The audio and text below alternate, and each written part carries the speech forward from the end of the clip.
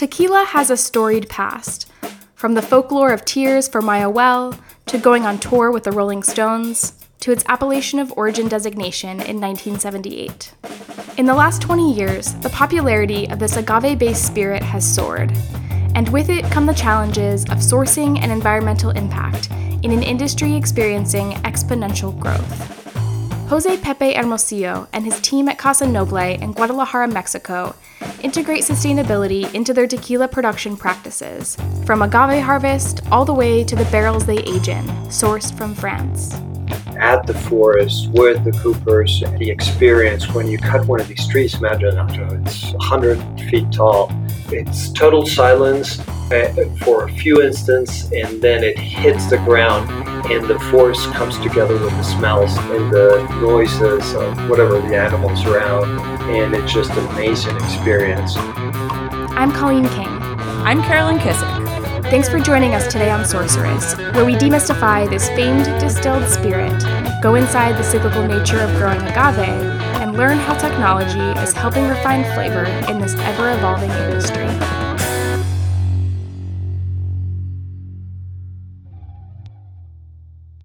Welcome to Sorceress. Welcome to Sorceress. So the funny thing about this podcast is that the caffeine in coffee really messes me up.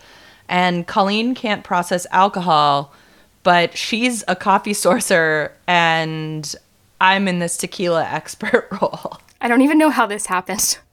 Carolyn, what's agave? Is it a cactus? No, Colleen. It's certainly not a cactus. Agaves are actually part of the lily family, and What? Tequila has to be made. Yeah, right? Tequila has to be made from one particular kind of agave, and it's the blue Weber agave. There's rules around tequila where it has to be made from just that particular one.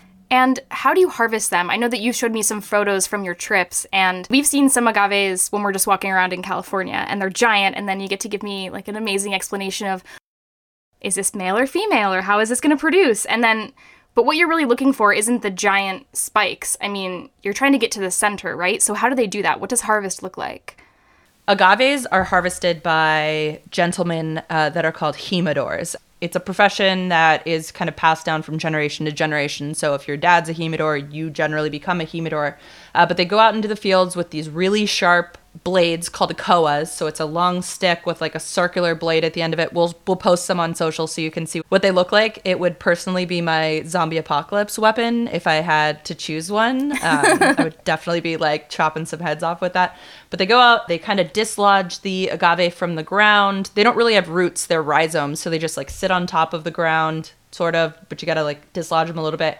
And then they shave off all those spiky parts, which are the pencas, to get to the heart, you know, the really starchy piece that we call a piña, because it looks like a pineapple once you shave it all away. And yeah, I sent you that video the other day of the guys loading them into the truck. They're so heavy and massive. They make it look so easy, but then you try and pick one up yourself, and no. Like, absolutely not. No amount of CrossFit in the world equates to the amount of work that these guys do. It's amazing. Yeah, so many of these industries are so laborsome. And what's cool about humidors, from what you've told me, is that it's an established profession, but it's also being threatened, right? There's a generational change that's happening right now. It's kind of just what's happening globally right now. Like, there's more, you know, technology roles available. Guadalajara, which is the heart of where tequila is made, is the Silicon Valley of Mexico. So the tequila industry is really working to make sure that these humidors are well compensated, well taken care of, and that it's a revered position because, as you'll hear Pepe say in the interview,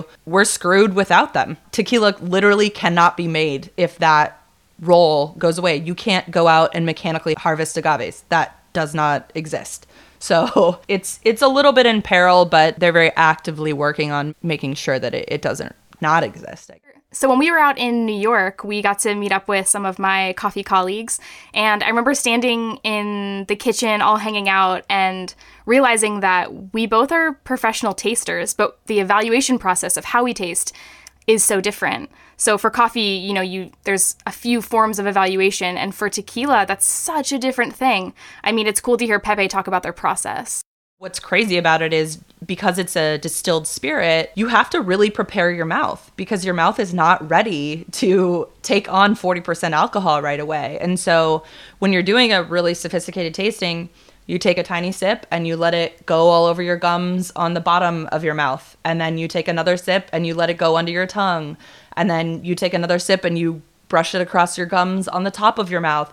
Then you take another sip and you wash it in your cheeks. And you're basically priming your mouth to be ready to taste a distilled spirit. And then what's also cool about the team at Casa Noble is, Pepe is very, very on point about his tasting. They have these banks of aromas and flavors that you can taste and train your palate so that when you taste tequila, you can identify what you're tasting. So when I was at dinner with him and I was telling him what you do, he was like, we should all get in a room and taste things together, And I think that that's what's so cool about all these sourcers is we all do have really sophisticated palates because we have to. And it's really fun to sit in a room with somebody and be like, tell me how you taste chocolate or how you taste coffee or how you taste tequila, and learn from someone else how they go through the process that's similar but very different. Yeah, that's part of why we wanted to start Sorceress, right? Is learning from other industries that are in the specialty realm of tasting and sourcing. We all have a lot to learn from each other. It's cool. And, I'd love to have like a sorceress sleepover and just invite everybody over and we can do all tasting and be nerds together because it's awesome. All right. Well, should we get into the interview? Yeah, let's get into it. Hi, Pepe. How are you? Hi, Carolyn. I'm doing very well. Thank you. How about you? I'm good. Thank you. And thank you so much for the lovely dinner at Hueso a couple of weeks ago. It was so awesome to see you in person again in Guadalajara. Oh, it was so much fun. And that place is amazing. It's going to become one of those iconic places of Guadalajara. You're friendly with the owners there, right? Are they're good friends of yours? Yeah, actually, the chef, Poncho Cadena, is a good friend. He's a fantastic chef. And his sister and I went to school together. So that is an advantage when you went to school with the sister of the chef. You get special treatment. Maybe just to start, just give us a little history on the brand and yourself and how long, you've been involved in tequila. They tell me I was drinking tequila when I was 4 months old. I don't remember, but it's kind of in the blood. So 7 generations with the tequila as my memory, or going back into my memory as long as I can remember. It's been part of my life, and more specifically in Casa Noble, when we created Casa Noble in the 1990s. So that is when we had that objective of creating the best tequila we could with that experience, with everything that we had learned in more than 200 years in tequila. So that's a little bit of the history. Obviously now, with Casa Noble and a second brand with Mi Campo, very excited with the industry and where we're going. And you grew up in Guadalajara. I did. I grew up in Guadalajara. I was born, actually I'm in Guadalajara right now, so I was born here, studied here almost all my life. I did go to college in the States, so learned English. They tell me I have a good accent, so I learned English in the States. Your fields are up in Nayarit. You went and sourced virginal land for this, right? Untouched. Tell us a little bit about where the agave grow and what the weather's like there and kind of what the soil looks like. Bring us to the fields. Yeah, they're in the border of Nayarit and Jalisco. It was something we had to be very careful with. On one side, obviously, if we wanted that organic, which going back to the organic, we weren't thinking necessarily organic in the sense of certification, but we were thinking organic of a clean, very, very pure land or not contaminated. So that was one of the things of that isolation, because we didn't want any cross-contamination from other fields, obviously, into our fields. The other one was characteristics. We wanted certain characteristics in our tequila. By having that specific location, which is very high up in the mountains, so you have that altitude, you have very dry and hot weather. Again, it's going to bring certain characteristics to the agave.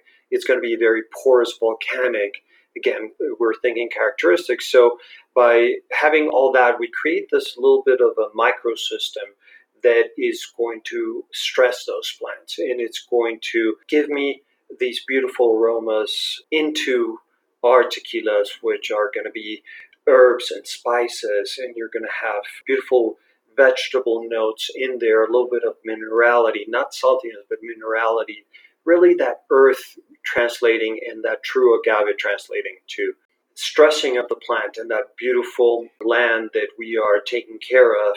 We're letting it rest for a couple of years before we replant. We're using our own compost that we're creating at the distillery to re-nourish that land. And obviously not putting any synthetics, no fertilizers, no pesticides. So all that is going to contribute and give me this beautiful agave that in turn will give me this beautiful tequila. It's great to hear you have thoughts about flavor along every step of the way. One of the things that I've come to learn as I've been teaching people about tequila over the years is not a lot of people know the steps that are taken along the way. So let's just really briefly go through them for everyone. You have these agaves in the field. They're harvested by humidors. They're taken to the distillery. What comes next?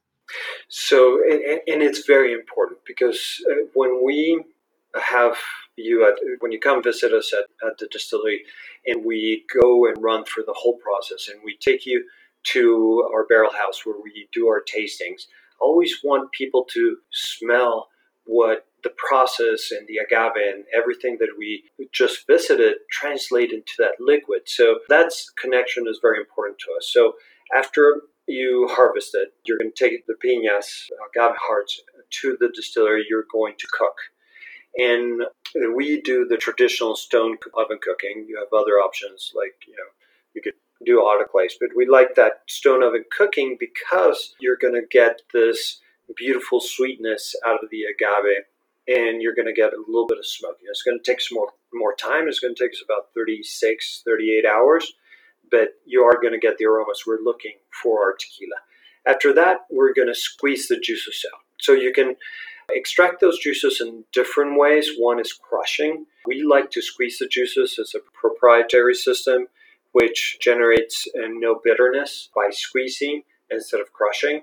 So that is going to be the next step. So you're going to get this mosto, and it's going to be this agave honey or juice that now you're going to put into fermentation. The fermentation can be a quick fermentation, adding industrial yeast. Again, we like to do it very traditionally, and we do a natural fermentation. The distillery is nestled between all these, the volcano and all these hills, so we have these bit of stable yeast around us, which will give us beautiful notes of flowers and fruits. We have 150-year-old mango tree, so all that is going to contribute again to the profile. So we are with the fermentation turning those sugars into alcohol, which now the next step after fermentation is distillation. To be able to be tequila, you're talking about it has to be distilled at least twice. You can distill, again, let's say in more industrial way, which with a tower of distillation or continuous distillation. Or in our case, we're doing pot stills. We have small pot stills, so everything's going to be small batch. And in our case, instead of distilling twice, we're distilling 3 times, which is going to give us a very pure, very fresh tasting tequila. But we're doing it very slowly because we've been creating these aromas since the agave we were talking about all the way through to that distillation. So we are very careful not to eliminate aromas. So now we're getting to our base of our tequila, which we're going to have to then go into filtering, diluting, oxygenating to get it into what is our Casanova de Cristal or our Blanco. Now we've gotten to the part that I'm always just so fascinated by is the sourcing of the barrels that you do your aging in. You have a very unique way of doing this. They come from France and they're new barrels. Correct. We are using French oak, brand new. We buy in a couple of beautiful, beautiful coopers. And of cooperages. I don't know how you say in English. In France, one is Torasol and one is Nadalier.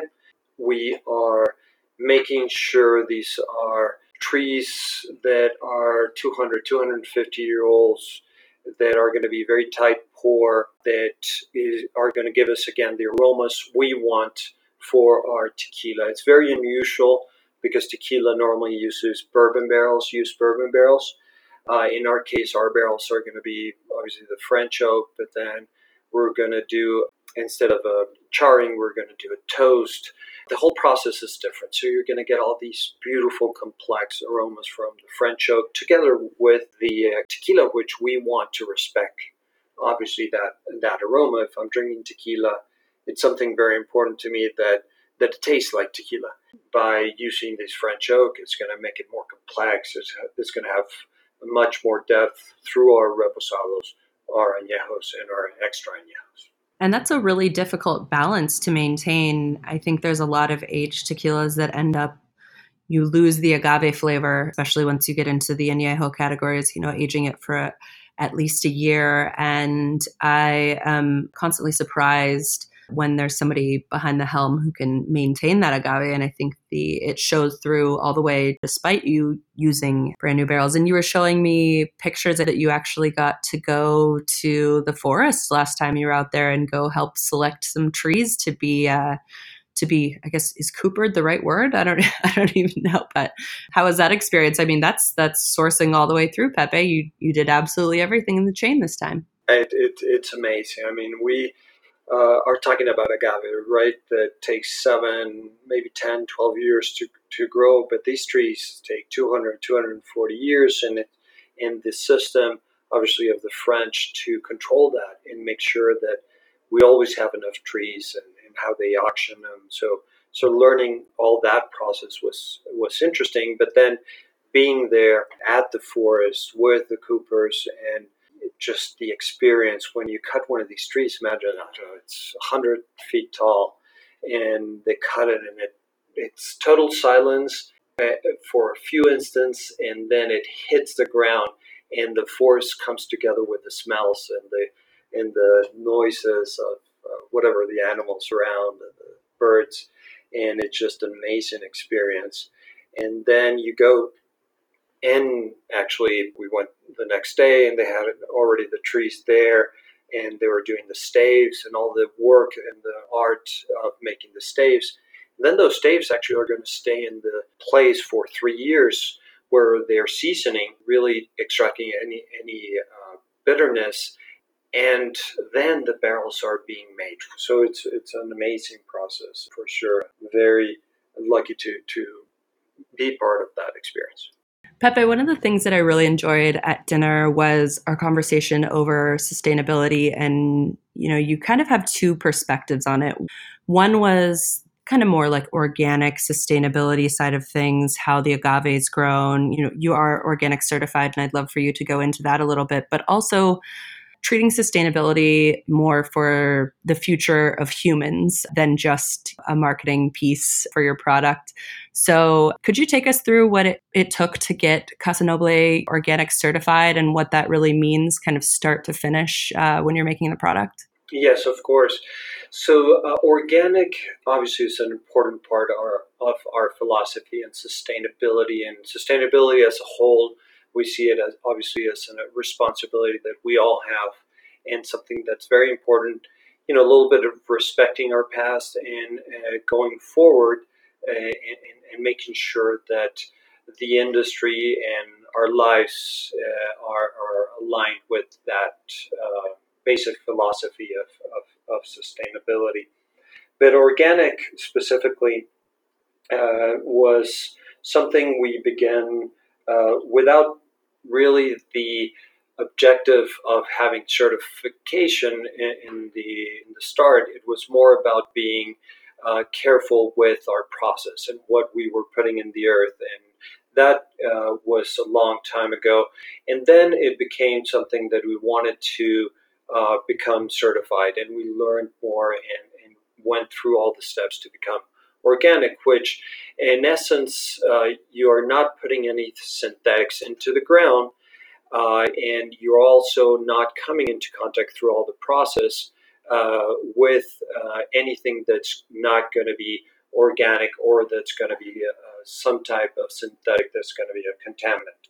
So it sounds simple in a way, but as CCOF, which we were the first to be certified CCOF organic back in 2009, and rules, and as we went through all the process, it is a lot of different steps from obviously those basics, which is no fertilizers, no pesticides into the ground, but also anything that comes into contact. So all our tools that we're using for the harvesting even, or our transportation cannot come into non-organic material when we are going to put organic material or our agave into those trucks, or if we're going to obviously use the koa to cut, they have to be previously cleaned with something that's going to be obviously admissible. We're taking notes and records of every single step.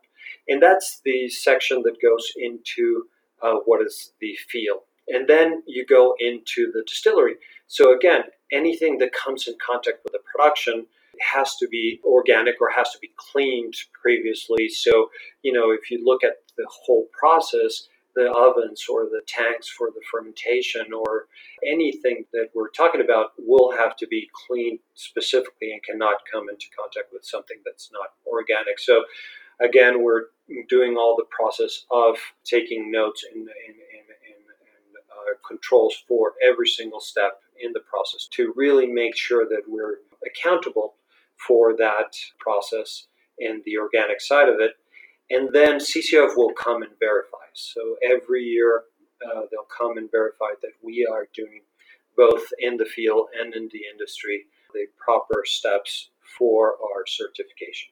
When I first started coming down to Guadalajara about 10 years ago, Casa Noble was the first ones to really be starting to take these steps that I was aware of. And now it seems like the rest of the industry is moving towards that direction. What do you think prompted the industry to start going this direction? It was often just referred to as a very water-intensive process, and there was waste, but there wasn't really ever a good answer of where anything would go. And now I'm hearing more and more distilleries and brands that are taking this as an initiative. Was it just an organic thing? Did it come from the government? Can you give us a little insight on that?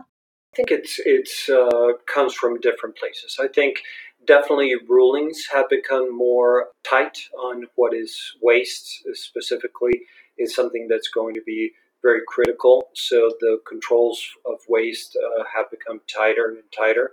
Also, initiatives like we are Industria Limpia. It was a 5-year effort of really becoming 100% no spillage. So that means we're composting, we're treating water. And that was an initiative that came from the government. You didn't have to participate, but several companies decided to participate, us being certified back in 2010. But I think on the other side, you see the responsibility. A lot of companies are realizing the importance of being sustainable or having certain practices. Economically and commercially, it is beneficial for the companies. So more companies are realizing that. So on one side, obviously the companies seeing that, and another side, definitely regulation has become more strict. And you have another interesting certification. You're kosher certified.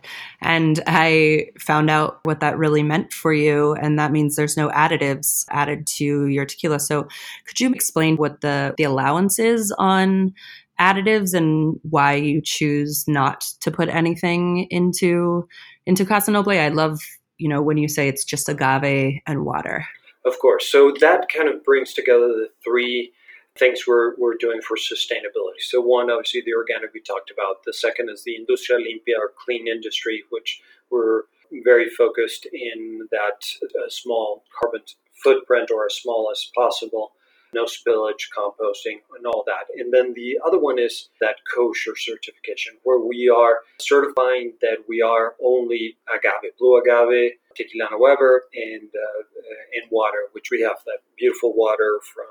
You've been there from the volcano that's coming down from the volcano, the agave and the and the water use only is being guaranteed by that certification. Because in tequila, you can add four things, and you can add them legally 1% solids of glycerin, which is used for body. You can add caramel for color, oak flavoring for flavor, and fructose. But by being kosher, we're certifying that we are not adding any of those.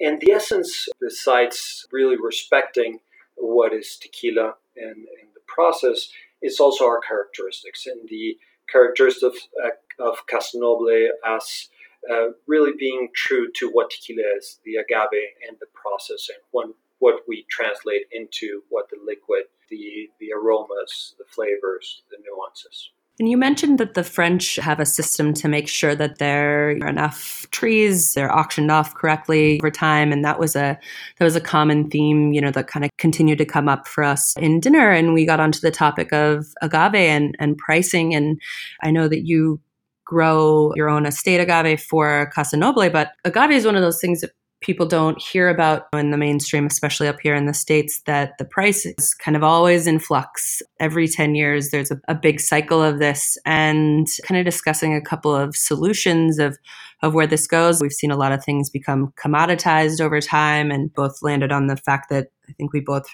agree that it should be fair market price. But what's happening with agave pricing, and what do you think the long-term solution to beating this boom bust cycle is going to be? Yeah, I think the basics of it is as an industry. I don't mean the industry, the industrials or the tequila makers or the agave growers. I mean as a whole industry, including the commerce.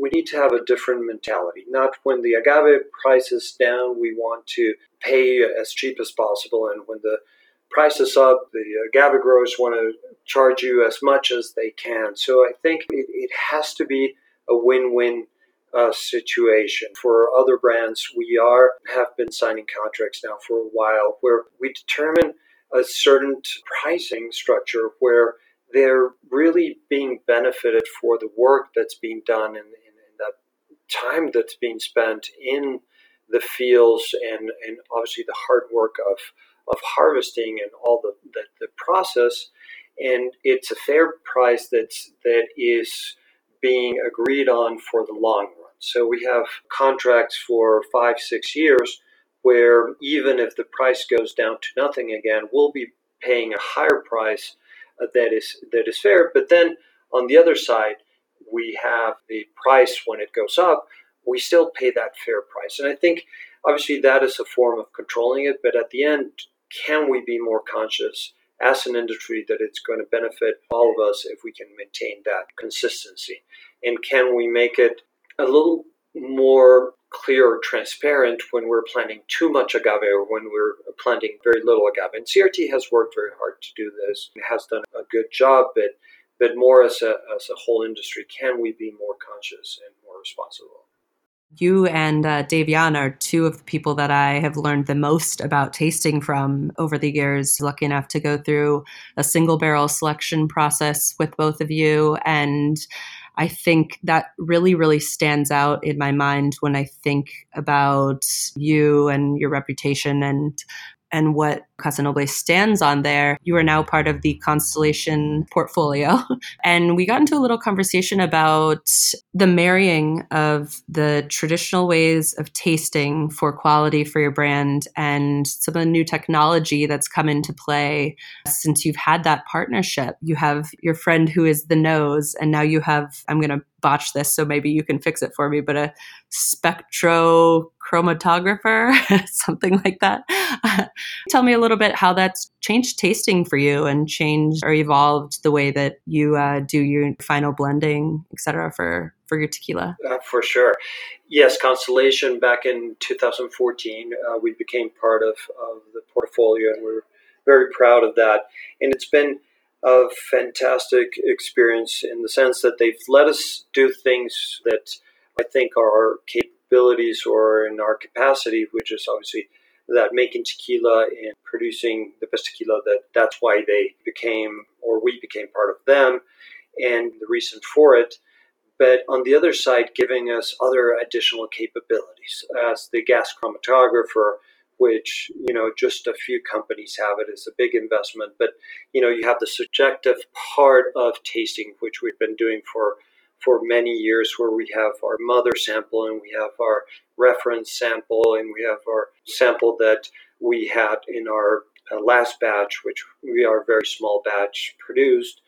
And then we have our new batch, and we are comparing with different people in different rooms that are our team that is very well educated in what is tasting, including the nose, our lead, which has been with me for 21 years or so, which they're all tasting, and you get each one's opinion on that tequila that we are comparing and the new batch that we're creating. And that way you get some subjective thoughts on that tequila.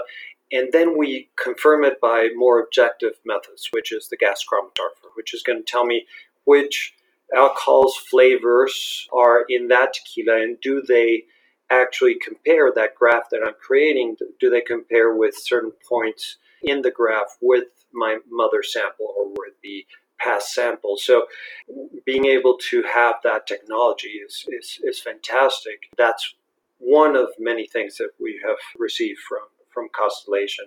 And also obviously comparing and learning from other of the wineries and what they do, other of the spirit companies, what they do, give us more capabilities to better do our jobs and make sure that at the end that tequila that you are getting and tasting and enjoying is hopefully the best that we can make, produce, and get to your lips. And when you're training to taste, to look for these flavors, these profiles, not only are you looking for the good flavors, but you also have to train yourself on the defects as well, correct? 100%. So everybody in the team, the taste has taken many different courses, not just on tequila, but on wine and on tasting.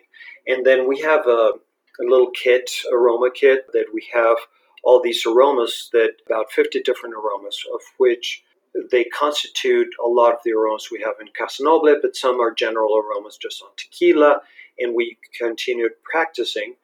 But also when you're doing distillations, you're going to get bad aromas if you don't cut your heads and tails correctly. So you could get acetone, or you could get olives, which is an indication of bad distillation or badly done distillation. So we are also looking for those aromas when we're tasting to make sure we don't have those disagreeable aromas in our tequilas. Definitely be careful. If you smell acetone in your tequila, you're going to have a bad night or a bad morning for sure. Everyone knows what those feel like, and I don't think anybody wants one. Well, Pepe, I have a question for you. If you were to not be sourcing tequila, if you were not the tequila man that you are, what would be something that you would want to source instead? I know you have a variety of interests and you're always taking classes, but where would you move if you weren't doing what you're doing now? Oh, that's a good question. I mean, I love it, and that's my biggest passion, but definitely music is a big passion for me. But I think probably food. I'm very, very big foodie. I was in this amazing restaurant. I'll have to show you. We'll have to go next time you come, which is Juniko, which is actually a Japanese restaurant. But it was a lunch that was done by this great Japanese chef that we have here, together with a Mexican chef, Jonathan Gomez Luna. He has an amazing restaurant, and we went through I think it was like a 15 course or something like that. Omakase, as they call it, dinner, and I had all my family with me, and we were just enjoying. So I would probably go with food on this one. I like it. I think you'd be very good at it. You picked out a very nice bottle of wine for us from Valle de Guadalupe, and so wine's coming up in Mexico, which is really interesting, up in near Baja, yes, right? I think some of the wines in Baja, Mexican wines, all very small wineries. And they're doing some beautiful things, some great, interesting blends. Obviously, some Tempranillo, some Cab. You start getting into other things that then they blend together, and they've been doing some really interesting things. up there in Baja. Well, if you're in Mexico, you gotta obviously have some tequila, but now there's some wine for you to drink as well. Thank you, Pepe, so much. It's always a pleasure talking to you and seeing you. So hopefully next time I'm back in town, we'll get together and go do some omakase, because that sounds great to me. Would love to. Next time, I look forward to seeing you down here. You can learn more about Pepe and his team at Casa Noble at casanoble.com or follow them on Instagram at Casa Noble. Stay tuned for the Sonic Sauce of Sorceress, our music segment, where our music curator, Danielle Maggio, takes you through a musical history lesson of culture and politics in the state of Jalisco. If you haven't already, please leave us a review wherever you're finding us out there in podcast land. We're a radical group of women trying to make this happen, and your support means so much. Hey everyone, this is Danielle Maggio, delivering you the Sonic Sauce of Sorceress. For this segment, I'll be talking about a musical genre and artists that are uniquely connected to the Mexican state of Jalisco. So all the artists in the playlist are either from Jalisco or recorded music in the capital city of Guadalajara.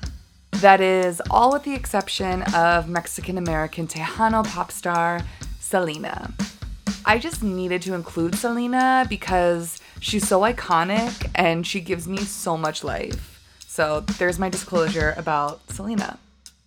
With that said, I've decided to focus this segment on mariachi, seeing as how Jalisco is the birthplace of mariachi. So let's get into it.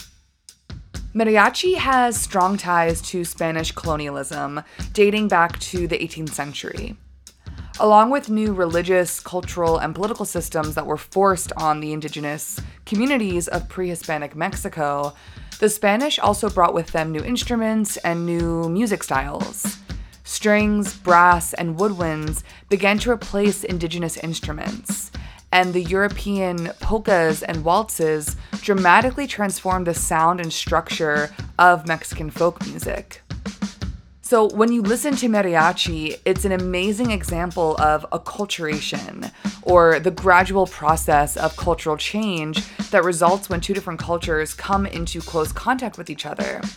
Essentially what you have is a type of brass band music that's a hybrid of military presence, colonization, and indigenous and folk music styles. And this type of hybrid brass band is very common throughout the colonized world.